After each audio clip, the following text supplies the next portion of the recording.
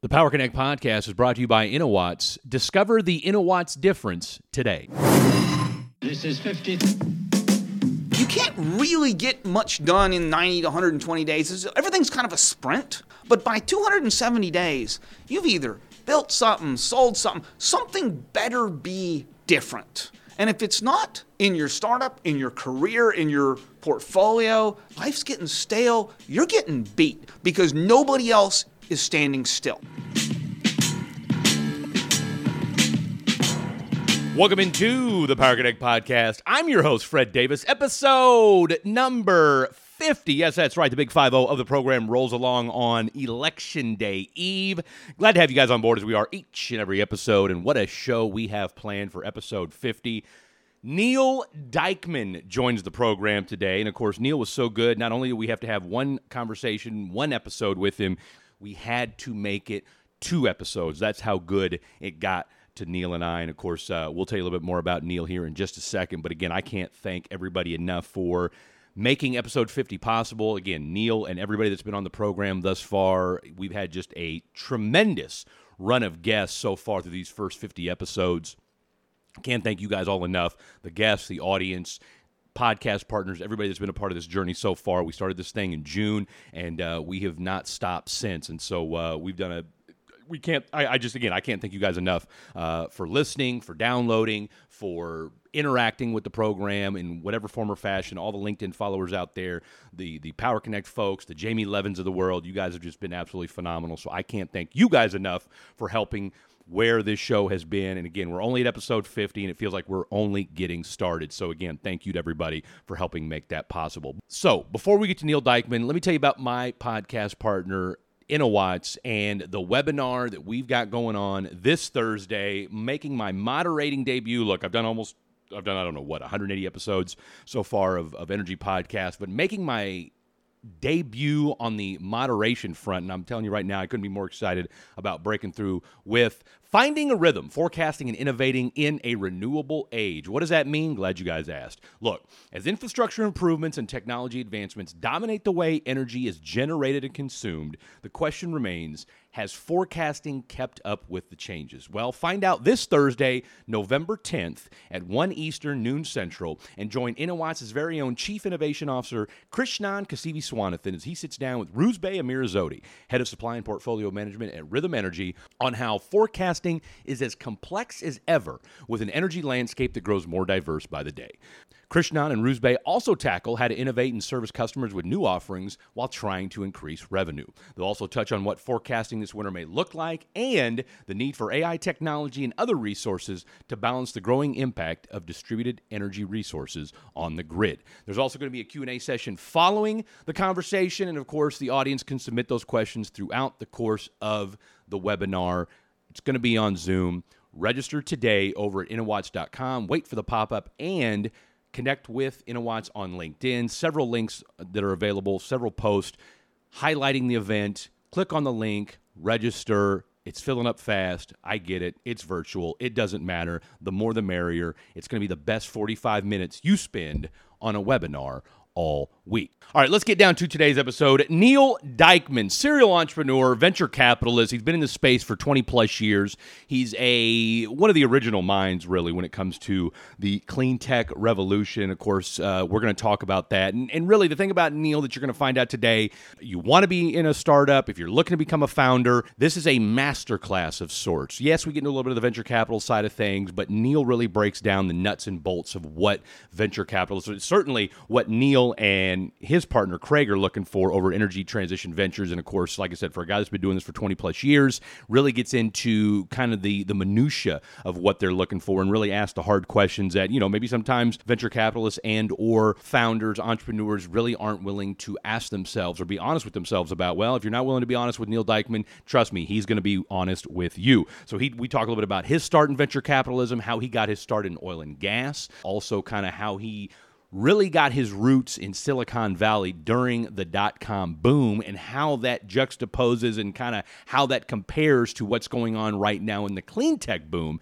and really the same set of principles, his 270-day thesis/process still factors into what he's doing today. And again, if you're an entrepreneur, if you're a founder, if you're somewhere in that process, I'm telling you right now, you're going to take a lot away from today's episode. And of course, even more to gain in episode 2. So make sure you stick around for that. And of course, we talk just a smidge about a little Texas A&M football and kind of his 3 tenets: team, tech, and traction. It's an absolutely incredible interview. It's fast moving. It's, again, we go a little bit longer than what we normally do on the Power Connect, but I promise you it's definitely well worth it, and you won't even notice it. So, without further ado, episode 50, please welcome to the program from Energy Transition Ventures, Mr. Neal Dikeman.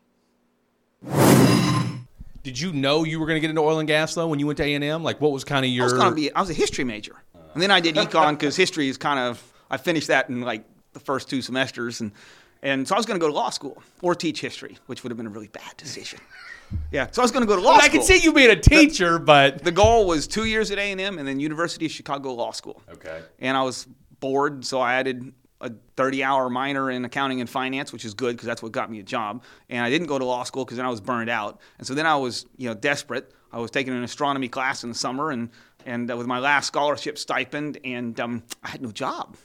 So this is not good. My dad is not particularly happy. So I had a couple offers that were coming in. I interviewed very badly. I was blowing. I must have been the worst interviewer on the planet. Hopefully, I'm better these days. It's hard to believe. No, I was bad.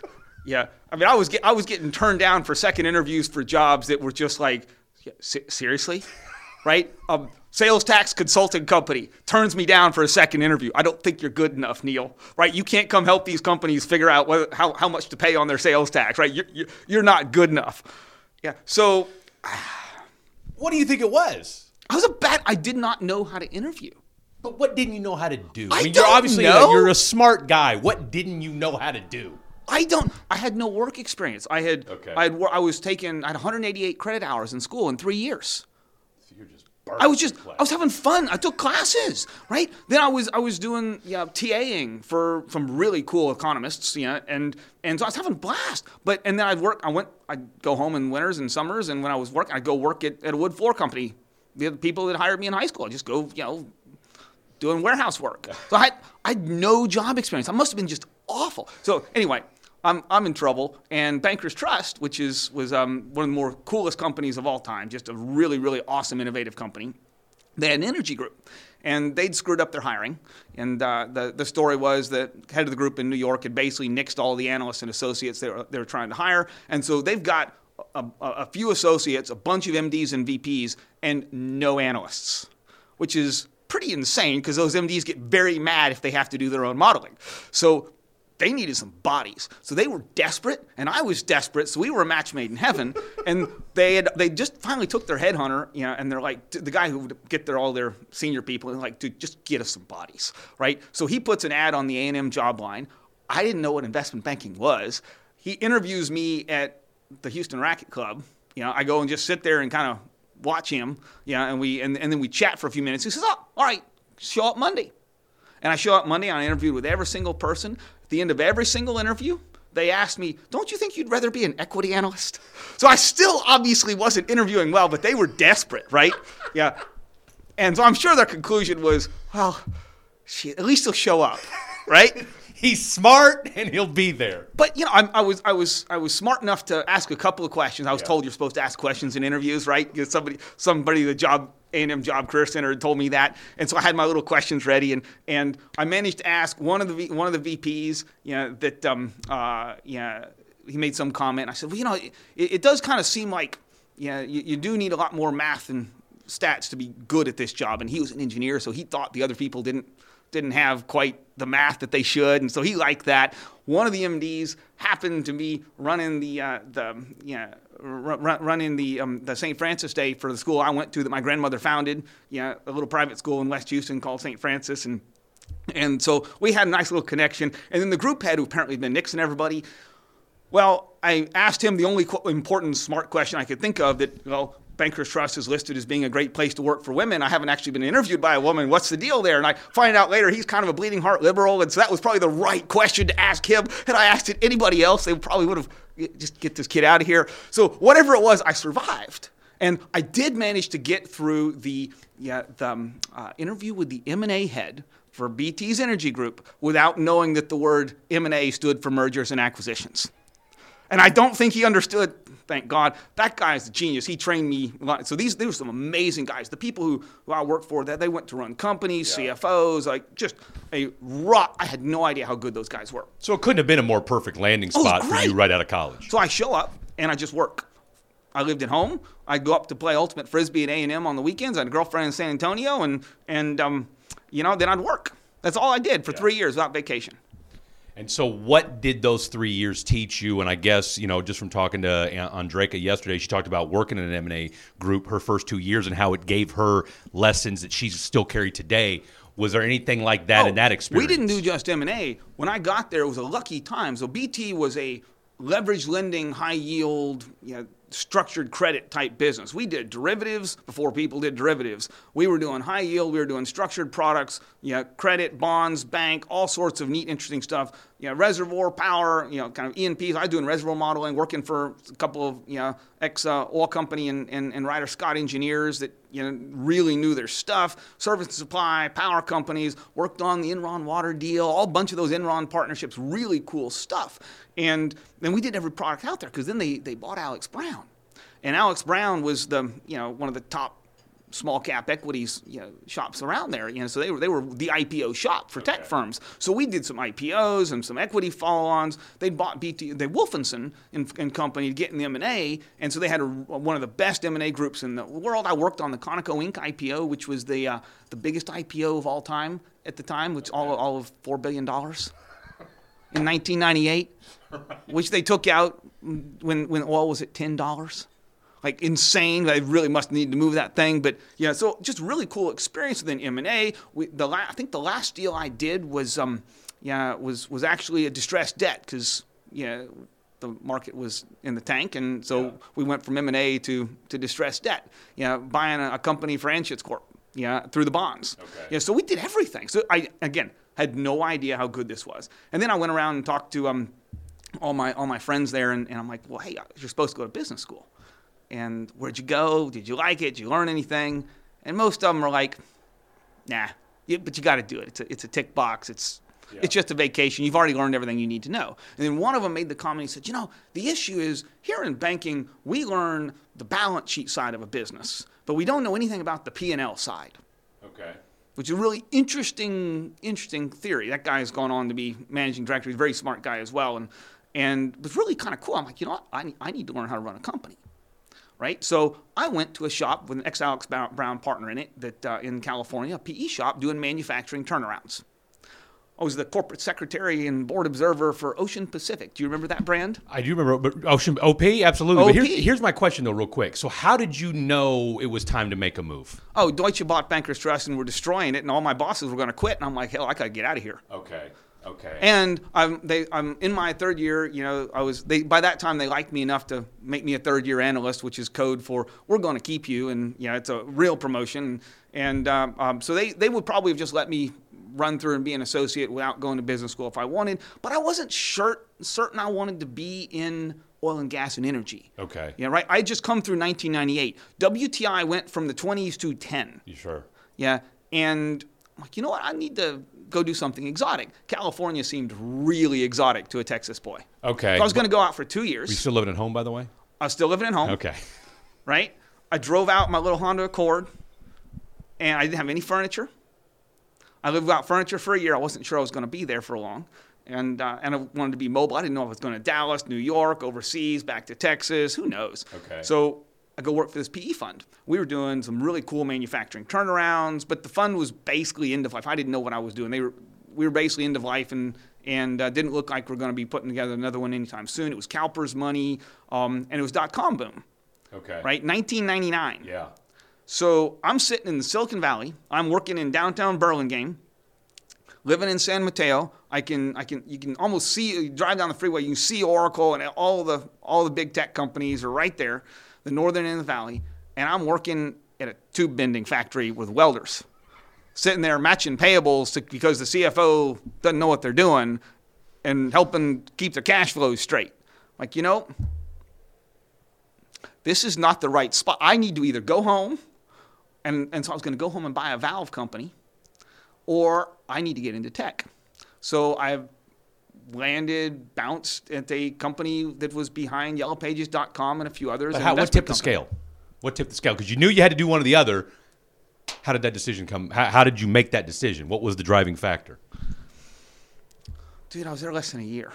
It was the Valley. Everybody. It's like in Houston, everybody everybody is in energy, right? At least at the time. Now it's quite a bit more diverse, but right. Still, you go through my neighbors, I know where they work, right? Yeah. There's a lot of people in energy. Right. I was sitting in an apartment complex in San Mateo, and every single one of my neighbors was in tech or investments. I go play ultimate frisbee with people, and they were all in tech or venture or startups or something or other. I'm not doing what everybody else is doing. You're bending tubes. I don't mind being a contrarian, but this is a lot of contrarian, and they're making a lot of money. And so I think I need to go where the money's at. Or I need to leave and go somewhere else. Yeah. But doing manufacturing in Silicon Valley in 1999 for old school stuff was just not a very smart career move. So I was smart enough to realize that. Again, didn't really know what I was doing. Couldn't even spell venture capital. The firm I went to was a company called Global Gate, which is a fund that's gone now, but we were the funders behind yellowpages.com and things that powered portals like Yellow Pages. A bunch of really cool companies, and some of the guys there have gone on to do interesting things. And I joined the day NASDAQ fell the first time. My timing is just, I'm good at this. So, whatevs, not a problem. We didn't do just investments. We did some workouts. But, hey, workouts, restructuring, that the BT guys had taught me. Okay. So now I'm sitting here in the Valley, and I know debt. And trust me, venture capitalists cannot spell debt. It's only 4 letters, and they literally can't spell it. It's still catching venture capitalists. 20 years later, they still don't know what the product is or what it does to companies. Now, you still use it wrong, structure it wrong. Yeah. So But you've got that skill set. Oh, yeah. It's just debt. Yeah, I got trained. The credit people at BT were just lights out. Okay. I was trained in credit by the best of the business. Okay. Yeah, and am I as good as the best credit guy? No. Right, there's some amazing credit people. I haven't been in that world for 20 years, but so we kept doing that. So I was a multi-product kind of generalist, and had left energy. So I was done manufacturing. I was sitting, as I said, Ocean Pacific, our tube bending company, food manufacturing. Did a lot of things in a very short period of time. Absolutely. So now I'm in tech, and the last thing I knew how to model was a reservoir model. So I'm doing depletion models in my head, and I'm looking at these internet.com boom models. Of course, first deal when I get there, I get to Global Gate. Guy sitting next to me, and he's like, hey, we one of our portfolio companies, they're going to buy somebody. We need to go do the diligence. And the reason I took that job, my future partner, long time, was a lady by the name of Jane Lindner. She'd been a one of the first female venture capitalists basically ever. Yeah, and she'd been doing U.S. to China deals for years. Yeah, most interesting person you'll ever meet. And so she was, kind of the COO running this place, and then running the San Francisco office and in charge of all the investments and all that. And she needed an associate, and I looked like a halfway decent associate. And again, you couldn't get bodies in the dot-com boom, so they were probably pretty desperate. Yeah, so she hired me. Your timing really is impeccable. She told me later, she was my partner at Jane Capital, the Jane of Jane Capital. Right. So she told me later that basically everybody else there wanted a very, very attractive female who was also very, very, very smart and had come from a big bank, and she wanted me. And she won because Jane gets her way. And so I joined this place. Well, when they had Adlai Stevenson on the board, and I thought, well, I've heard of him, so maybe it's not too schlocky. And Adlai actually is one of the most interesting people on the planet as well. This is the guy, long story, you can go see on the Energy Transition Ventures blog. Yeah. I did an article after Adlai died. This is the son, not the guy who ran for president. This is his son, who was a senator, 2-time senator in the 70s and 80s. He invented the CRADA. He wrote the DOE Act. Yeah, and he wrote the Stevenson-Weidler Act, which does tech transfer from every university and national lab. The reason tech transfer and TLOs exist is because of Adlai, right? Wow. And they've all forgotten him. Yeah. So people talk about him and his family and the legacy. Adlai invented the stuff that has saved the butt of every clean tech company in this sector, and they've forgotten him. So we wrote that article and put it up there as let's walk you through the actual invention of the CRADA. Yeah. All this stuff you think you know. And if you go look at a CRADA out of Argonne or INREL or any of the others, most of them are still titled at the top, Stevenson-Weidler. Oh, wow. It's him. Okay. Right? He wrote that thing. So he's He kind of wrote like the the law. godfather of clean tech in a way. I didn't know this at the time. I just knew that he drank whiskey and was interesting, and we talked about Asia. Okay. But Adelaide was awesome. So this is still a global gate. So first deal I get there, internet.com, my first deal. My portfolio company is going to go buy this little company, and it's a spin out of a bigger company. And so we go over and we're like, okay, so we got to do the diligence. I'm like, great. Do they have the stuff? Where's the data? There were no data rooms, right? There were binders. This is old school. This whole data room, DocSend, that thing is less than 10 years old. Yeah. Hey, startups should have a data room, great idea. Very new concept. Usually you sent them a due diligence list. Yeah. Well, in the dot-com boom, you didn't even do due diligence lists because the deals were closing in days or weeks. Wow. They had just put together a binder of stuff and left it on the desk for us. So we go over and open the 3-ring binder. There are not very many pieces of paper in this thing. But there is one that is the $1 million seller's note or note from the parent company, and we're buying the stock of this company. And I'm like, huh. And it's supposed to be paid off in a year. And I'm like, huh. I'm not sure. We budgeted $1 million to pay that off. So I troop back and I'm like, hey, did you guys know that these guys have $1 million of debt back to the parent? They're like, no, nobody told us that. It's not in the term sheet. I'm like, well, we're buying the stock of the company, right? Yeah, we're buying the stock. You just give them some of our shares for their shares, give them some cash. I'm like, so you understand you're going to owe these people $1 million the day you sign, as soon as you sign that. And they're like, oh, we can't do that. So the deal blows up. Nobody had looked at it. It was .com, man. You think these are West. bubbles now? The .com boom was awesome. Creation on steroids. So we're going to fast forward. Eventually, we're going to get to like interesting modern stuff, but developed a thesis there. 270 days. If you were doing the same thing in startup world that you were doing 270 days ago, you're dead. You are gone. Just fold up shop, stick a fork in it, go home. That's how extreme it was. Startup world, it still is. Yeah. Startup world moves fast. People talk in terms of quarters or years, but I think the best way for us to think about a startup life is 270 days, 9 months. It's not a year. No. You can't really get much done in 90 to 120 days. Everything's kind of a sprint. But by 270 days, you've either built something, sold something better be different. And if it's not in your startup, in your career, in your portfolio, life's getting stale. You're getting beat because nobody else is standing still. And that's what I really took out of the .com boom was speed kills. And speed is defined in a max of 270 days. So when you talk to startups here today and you kind of look at I'm a history major, remember? Yeah. I run the history of the company. I get their origin story first. And then I get the whole sordid history. Every deal, every investment, the partners, and you do the diligent style, PE style, but you don't have to do the level of that anymore because you can proxy it. I know what I'm doing, but you can get just pictures of what's happening when you look at the time series. Yeah. It doesn't tell you anything about the technology or or where they're going to go. It's history, right? It's not the future, but it gives you a perspective of how they got there, which tells you where the bodies are buried.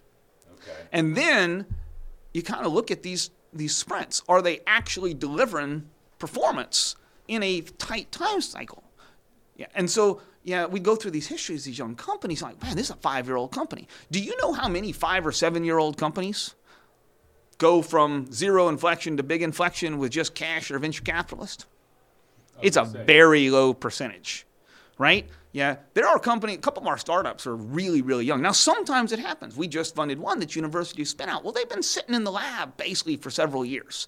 But the inflection point is not very far ago. So you got to go back and find those. When's the innovation, the aha moment?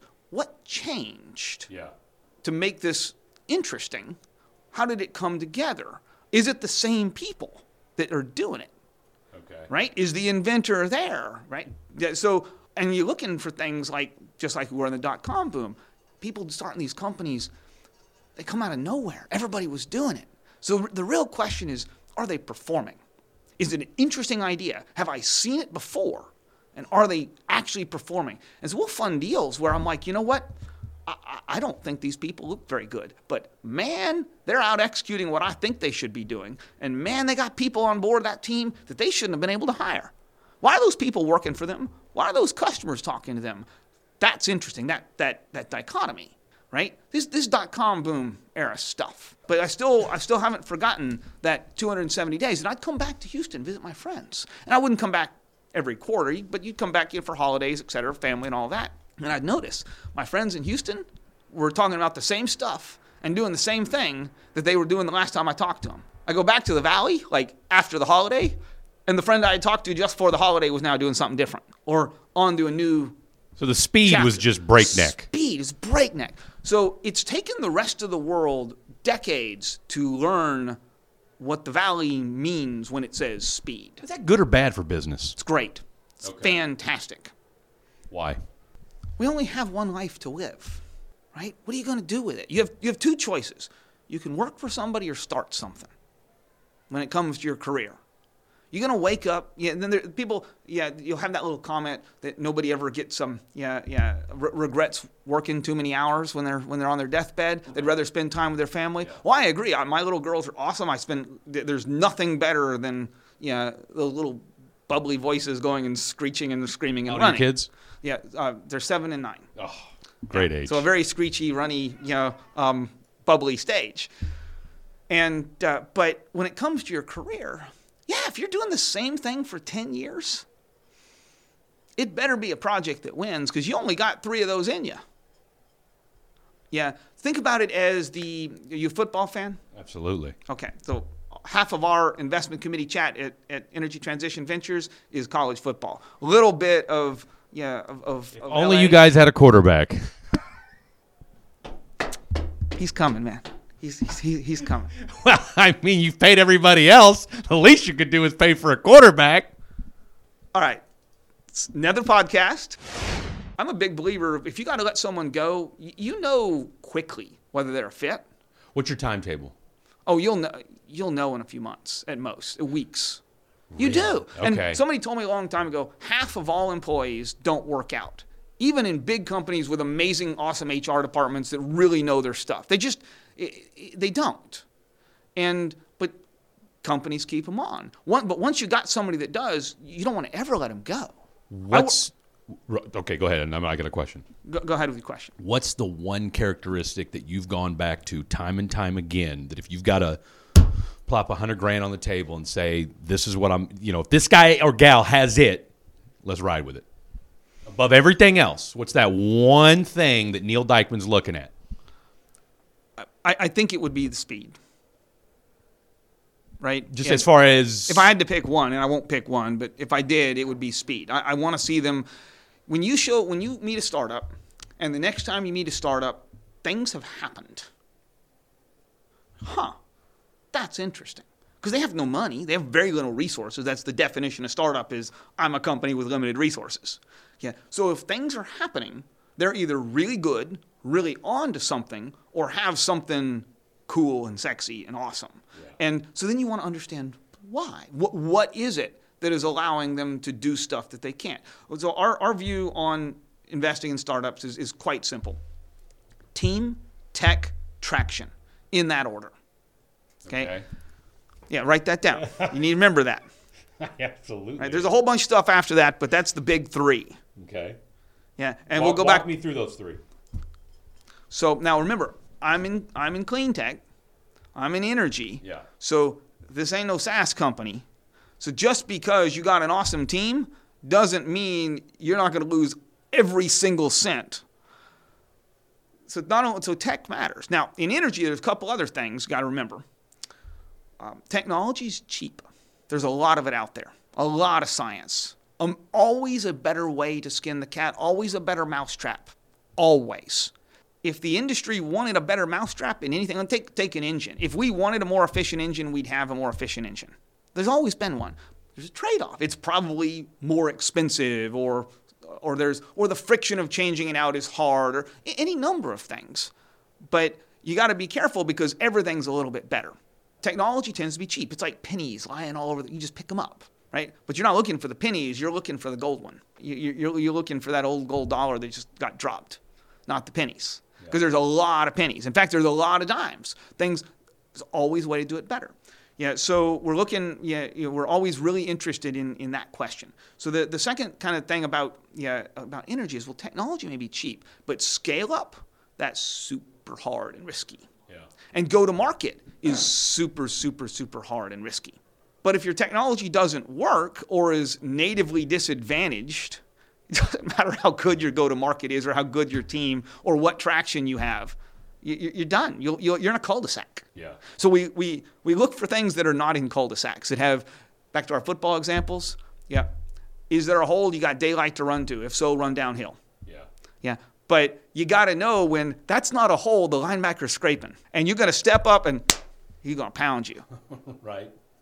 Right? So, because you got to know what to play. You got to know who's supposed to block him. You got to trust your guy is going to block him. But you got to know the block is going to be there, not over to the right. Same deal. This is the venture, this is cul-de-sacs. Investors today, and frankly back in the day, they do silly things. Risk gets mispriced in our world on a grand scale because they don't have the history. They haven't seen. People have been doing the same technologies over and over and over and over again. Half the stuff that gets funded today is in a cul-de-sac, and they don't know. They have no idea they're sitting in a big, giant cul-de-sac. It's like they've gone into a box canyon, and they think it cuts all the way through, but it doesn't. And that's just because they, didn't do the due diligence, didn't look at the history of the company, or just don't know enough about the entire space? So when I was at Shell, and I helped launch the venture fund there, which was an awesome, fun experience, very smart people, very, very, very smart people, very, very, very nice people, big company, can't manage his way out of a paper bag, but a blast, right? And $1 billion of some of the R&D with some of the best scientists in the world. I was a kid in a candy store. Yeah, there was always this tension because you're in a corporate. You want to put people from the inside into the venture role. And when I got there, there was like one other guy that knew venture but didn't know energy, and everybody else was from the inside. And I'm like, how's this going to work out? Right? Now, understand, these are really smart people. Right. Otherwise, they would not be in that job. Sure.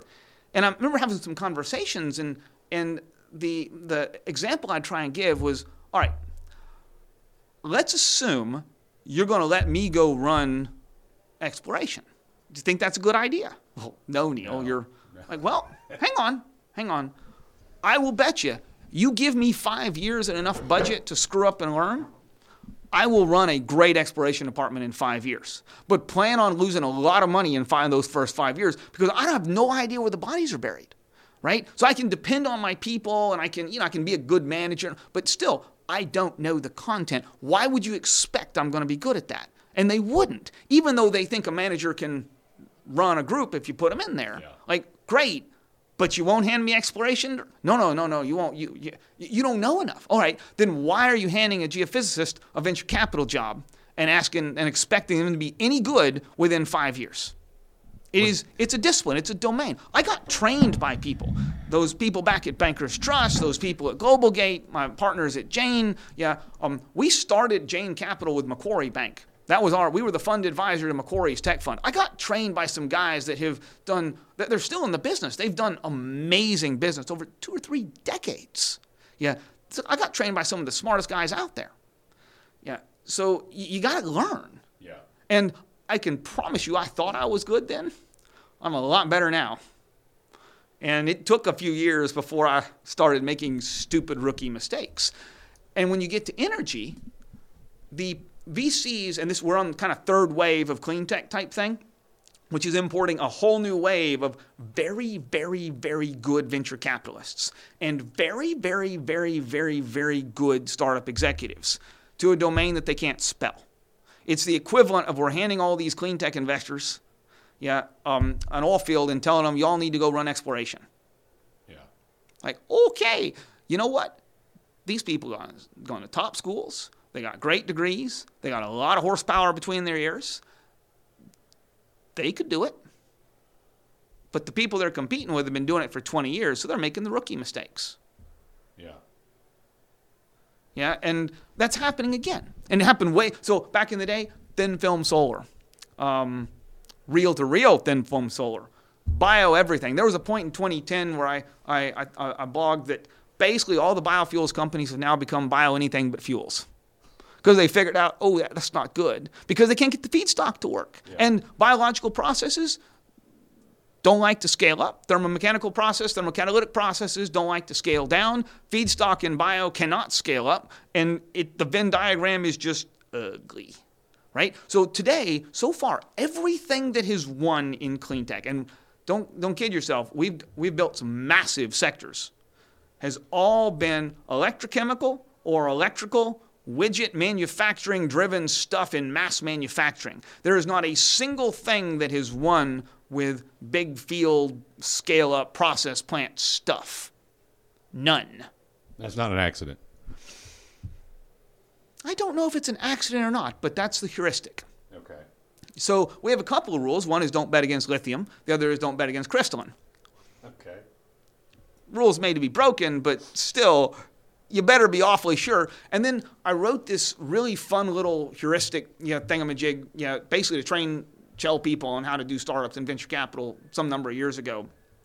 I called it Neal in a Box. It was about 100 questions of all the stuff you got to ask around this kind of a modified TCOP analysis, but basically the team tech traction and deal and all the rest of this stuff. So you've had the tech team traction methodology for a while. Yeah, but we only kind of pretend to call it that now. I mean, we could write a book, but who needs another book? What you need is more startup founders.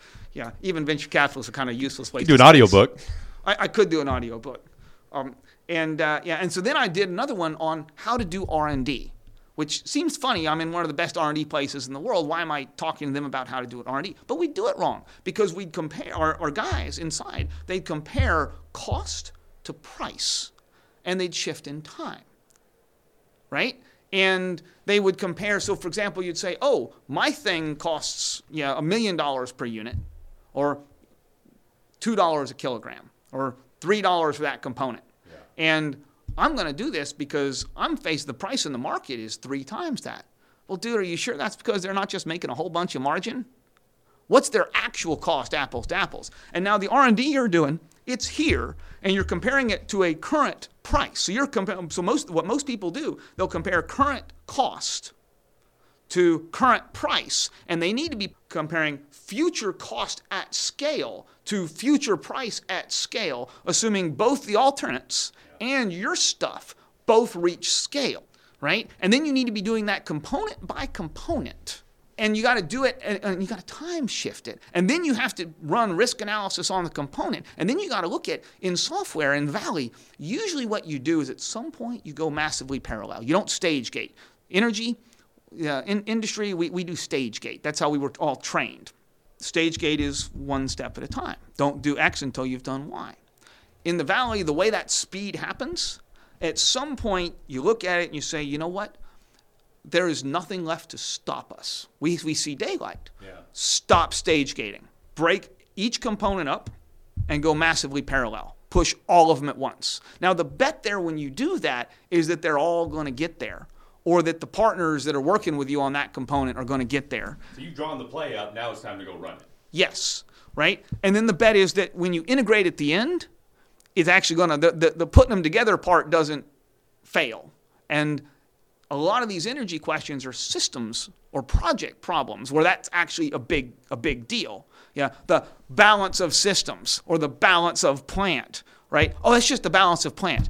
Dude, the whole freaking thing is balance of plant. Just because you can get a fuel cell module to work, back in the day, what killed fuel cells and PIMs was, number one, the spike of gas, because they were all going to be micro-reformer driven, but it was balance of plant. We've been able to get a stack there for a PEM fuel cell and electrolyzer for 20 years.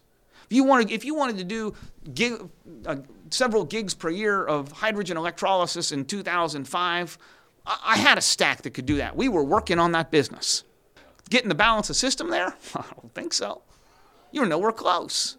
The tech didn't exist. The cul-de-sacs were there. Yeah, and then half those companies were building into cul-de-sacs as it were. They just were building into things that couldn't get there. And then you realize, well, what won? Well, what won was lithium-ion batteries and crystalline solar. Why? Because they got the manufacturing so big they could spread costs and do R&D and do incremental development, sustaining R&D, so to speak, differently. Yeah. And then you have guys, I'm building this new battery chemistry. Fantastic, dude. Do you have $150 billion? Well, no, I don't need that to get mine to market. Dude, you are competing with $150 billion in the lithium-ion business. Yeah, so you got to beat all of them. And you look back in the day, and we'll just take a battery, a lithium-ion battery cell. So you got an anode and a cathode and a separator and an electrolyte. Those are kind of the four main little components and stuff. And they all push, each one of them, you get kind of a champion on them. And back in the day, I was involved with the ConocoPhillips anode and materials business. We spent a lot of time on these problems. And you look at the roadmaps for each component, and number one, the performance was amazing. The cost was amazing. Yeah, and you can headroom, run room for days if you could get all the champion components and put them together. Problem is when you put them together, that anode does not like that electrolyte, or it doesn't work quite as well, Sure. or the cathode dies faster when you use the electrolyte that likes that anode, or some issue, right? That is you can call it a systems issue, but it's an integration or balance of systems. But so that should tell you two things. Number one, there is literally no functional limit to how good and cheap something like a lithium-ion battery can get. And there are now hundreds of companies, if not thousands, working on each and every component with every conceivable material and component type and design and manufacturing process by component that you can imagine. Because if you can imagine it, somebody's working on the R&D on it. Because if you can imagine it, somebody's written a paper about it, and somebody else is working on it, right? So they're pushing them all. So the fact that they don't all work together well now is why lithium-ion batteries, pick your favorite time point, cost X and only last for Y. But you can bet they're going to cost an order of magnitude less than X and last an order of magnitude longer, and they're going to be an order of magnitude better, or at least factors better. Yeah. And so this has been the performance march. But none of that can be done if you're at small scale. And the scale is in the factory, not the field. What you're talking about right now is that we get this kind of short-sighted, oh my God, we're not going to be able to make it if we don't do this now, whereas to your point, these things are being done, but maybe they're not being publicized, maybe they're not being talked about enough, but eventually, like you said, to your point, using the Salton Sea example, it's happening. The worlds don't talk. People do desktop research. They don't know. Which is insane, right? No, it's not insane. This is energy. It's global, right? If you want to do energy, you come to Houston. Okay. Everybody you know is in energy. You can put together teams with disciplines that you can only imagine in other places. You want to do tech and software, you don't do it in Houston, you do it in the Valley. Why? Because everybody you know is in it, because you can get the critical mass of the talent, and they all know where all the bodies are buried in every sector because they've lived it. Yeah. Clean tech's a new sector, and we're now kind of combining, it's combinatorial of stuff that is global. Like literally, how many venture capitalists have been to the Salton Sea? I mean, I'd probably say a dozen, maybe less than. They might have driven through it on the way to Disneyland on the backside when they got, or went down to some conference but so they haven't even seen it. How many venture capitalists have been inside a refinery? How many oil and gas people have been inside a solar or battery gigafactory? Yeah. At all. So how would they know? So they're doing desktop. Are they wrong? No, they're not wrong. This is a lot of problems. These are all multidisciplinary problems. These are products that are materials and manufacturing problems, where the manufacturing is a function of the materials, as well as the product, the manufacturing. They have to be delivered through a product into a project that has to be financed to compete with a commodity. Energy is not tech. So tech in energy does not behave differently. And we're on the third generation of importing awesome VCs, awesome startup people, into worlds they don't understand. And they're just like me in exploration or those geophysicists in venture. There's a learning curve. Yeah. And the learning curve is about the life of a fund. Right. As one of my scientists used to say, Neal, anyone can be an expert on anything given 5 years. And his logic boiled down to, it takes 5 years to get a PhD. By the time you get a PhD, you're a world-class expert in that narrow subject. So you should think this is a very optimistic and uplifting statement. Yeah, you can literally change everything. You can rewrite your whole stripes. You can be the world expert in 5 years. Probably a lot faster in many cases. Yeah, but you can. The corollary to that is, but it takes 5 years. Sure. Right? And some of these worlds, they have a whole bunch of different things you need to be an expert in. So the venture model has been, well, we'll just go get the best people, and they'll tell us. But if they're all experts in their little field, now you better be real good at the combinatorial, and you better not miss one. And so we'll look at deals and be like, do you understand that was tried 22 years ago? Would you like to go to the UFTO notes on my cleantech.org website where Ed Beardsworth was writing about the 3 startups doing exactly this in 1998? And then do you know why they failed? Because if you don't, you have no idea if you're in a cul-de-sac. So one of the things we look for in our startups, and our last 2 young tech startups, one is a company we're turning CO2 into monoethylene glycol. There's a company we spun out of Rutgers. Yeah, the inventors are the founders, which is a really big deal for us in technical businesses. Okay. Yeah, and why? Because somebody's got to make it work. You got to get the tech to work. Yeah. Right? And I can get the tech transfer done, but it's expensive and risky. Yeah. Yeah. So if I can't get some of the techies, kind of the key original people there, is probably not as good idea as you thought. Okay. Right? And sometimes they just don't want to join. It's not their thing. But still, you usually need to get a couple of. There's usually a team that kind of put it all together. You usually need to get a couple of them. So inventors are the founders. Our other company, is the little seed company we funded. Well, little. It's growing like a weed now. We moved them to Austin. We're building a plant to make solid-state transformers. They basically can build a single little box, a pad-mounted transformer-type box that will replace the step-down transformer at multi-megawatt medium voltage, replace the switchgear in front of it, replace the inverters and all the converters and the battery charger, put 24 ports on the right side, on the low-voltage side, and software-define AC, DC power and voltage out that right side by port at a fraction of the cost of the current technology. They're using chips. The chips have finally gotten there. How'd you find these guys? My partner, Craig, who's the best originator on the planet, he was at Excel Partners back in the day. That's who trained him to do clean tech. Craig did exactly 2 deals at Excel. That's all they could get through the partnership. Sunrun and O-Power, 2 of the category killers. And my favorite story is they turned him down for the third one in phase at a price of many orders of magnitude less than its value today. Craig's got a great nose, and he's a great originator. He even out-originates me, which back in the day was saying something. Now I'm not in his class anymore. But he found him, and he's like, I'm not sure about these guys. It's a father-son team. Venture capitalists don't like backing father-son teams. Why? Yeah, that's family, the politics. Okay. If one leaves, the other will leave. Just the heuristics. Fine. And I look at it, and I'd been in a drives business. I've been on the board of one here in Houston, doing switchgear and drives. This is a drive that replaces transformers and switchgear, right? And we're doing conventional gear. Our guys were really, really good. Yeah, I founded a company called Smart Wires doing very similar solid-state transformer type stuff to do power flow control for the transmission grid. This is a distribution version of that. Craig had been in the inverter business, so we were kind of uniquely suited to understand what they were doing. And frankly, these guys weren't showing everybody what they were doing. But you go look at it, and I'm like, where did you get your money from? The history lesson, remember? And they're like, oh, we haven't raised any money. All right, well, have you done any work? Like, oh yeah, we got a full-scale box sitting over there. Where is it? At Savannah River National Lab. Oh, okay.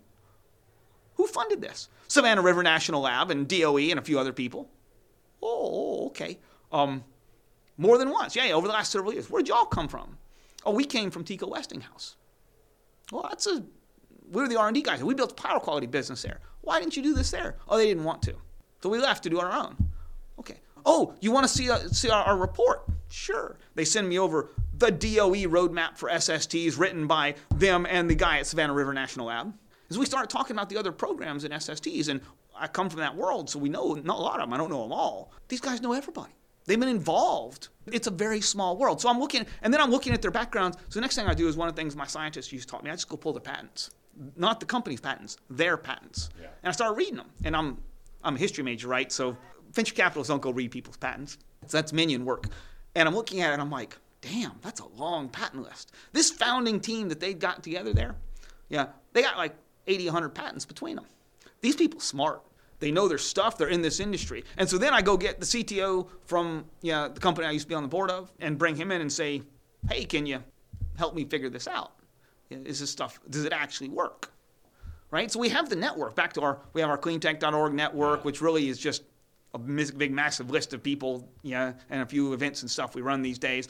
But we can get anybody we need to help. And we usually know them on a first-name basis. It's I've got a guy. But I don't have just a guy I've got a guy. We've got one of the best guys for low-voltage inverters on the planet. We had some of the best guys for EV fast chargers, which is what they decided to go after. We got some of the best guys for drive, some of the best guys for switchgear. We got some of the best guys, just period.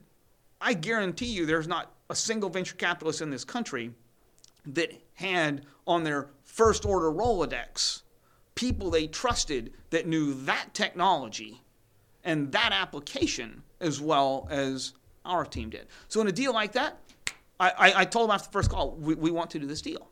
I need to know it works. I need to check it. I need to get info from you. I need to kick my tires. But yeah, there is something here. And I told Craig Zapsky, he says, man, this deck's kind of ugly. They don't seem to have the polish. And I'm like, I don't care. Because you knew. Well, one of those VPs that trained me back at Bankers Trust, he used to say, Neal, in those big old oil fields, there's always more. So if you're gonna bet on the well in the big old oil fields that says there's a big play they found. Don't bet on the well on the new oil field that nobody's ever drilled. It may be true, but in those big old oil fields, the big massive ones, there's always some more. It's similar to in a factory. Don't bet that the factory can't wring a little bit out if it's sitting at gigawatts per year. In a little one that's brand new, okay, be careful with all their assumptions. And make sure they've got a hard PO on that component at that scale. So the same thing is true here. You see a stack load of patents. You see a team that's like every technical person on this group, they're sharp. Yeah. They're good, right? You see the credibility from the DOE. Of who's funded them, right? What they've done with their money. They built hardware. Is everything finished? No. It's still taking us a year to get the right product out and get up and running, get a factory built and all that sort of thing. Work is hard. Yeah. But it's like, yep, and they have the pieces. So do these guys know how to go run a startup? Well, every single company we've funded in this fund, and the next one we have a term sheet out to right now, and knock on wood, they'll accept it because we're in love with them. They're all first-time CEOs. And they are all very different backgrounds. And they're ranging from their 30s to their 60s. And we don't care. It doesn't matter. Team Tech Traction. Some of these are teams that other Valley VCs be all over. And some of them are teams that other Valley VCs say, it doesn't look like my model. It's like, dude, did you look at the product? So you judge a cow by its calf, venture capitalists by their CEOs and their portfolio, and a CEO by their team. And so when you look at people, and they've been able to attract people that are just, oh my God, why are those people working for them at this stage? There's something there. And so you give them leash. And if they're coachable, you can train them. And if they're not coachable, you bring in another CEO. So you just ask the question up front. You push them. Guys, can we go build this business? But in SaaS, this model would die because SaaS is there's this whole neat repeatable model about how you do pre-seed and seed and the minimum viable product and the test and the ARR. They got whole metrics and stuff. It's very, very fun. But that presupposes that if you can think it, you can build it. This is energy, right? Just because you can think you want an SST doesn't mean you can build it, let alone that your design will last, let alone that your design can get the costs out, let alone that you've productized your design right, let alone that you've found product market fit. So every other venture capitalist in this world is worried about product market fit. I don't give a crap about product market fit. It is fourth on my list. It may even be after a well-formed deal.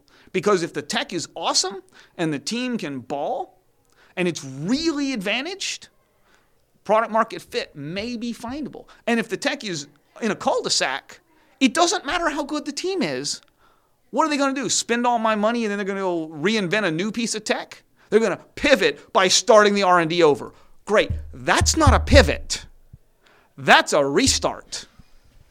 Those ain't the same thing.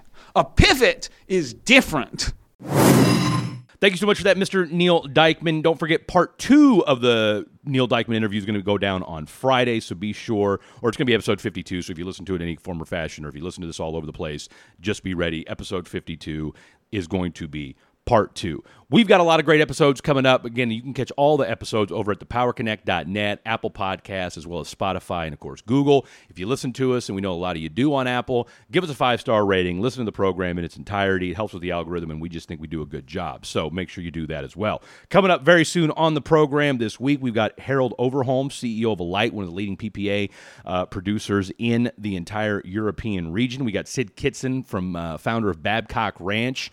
When half of Florida was without power after Hurricane Ian, guess who wasn't? Babcock Ranch. Sid Kitson, also a former NFL lineman and former Green Bay Packers. So we got to ask him what the hell's going on in Green Bay.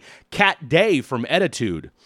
All I'm going to say is this: bamboo's better in bed. At least that's what Kat has to say. We'll talk to her about that. Buck Martinez from the ACES program, an absolutely incredible conversation with him. We talk a little baseball, but more importantly, we talk about what's going on in South Florida. A lot of Florida vibes here lately, folks. Nothing wrong with that, but he's a former Florida Power and Light executive. Back when renewable energy really wasn't that cool to do, Buck has been a proponent of that for quite some time now. And last but certainly not least, Brad Wills from Schneider Electric, an absolute powerhouse episode about what Schneider Electric, the biggest company you've never heard of, right? What they've done in the commercial space and what they're about to do in the residential space. You definitely do not want to miss that. And again, one more time, don't forget this Thursday, Finding a Rhythm, Forecasting and Innovating in a Renewable Age, making my moderating debut. I'm excited about it. You should be too. This Thursday, November 10th, 1 p.m. Eastern, noon Central. Go to innowatts.com, register, wait for the pop-up, and or find them on LinkedIn. Follow,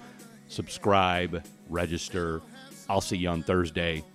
Can't wait for that. This has been the Power Connect podcast, connecting the energy transition one conversation at a time.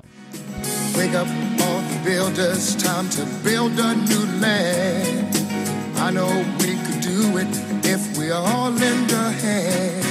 The only thing we have to do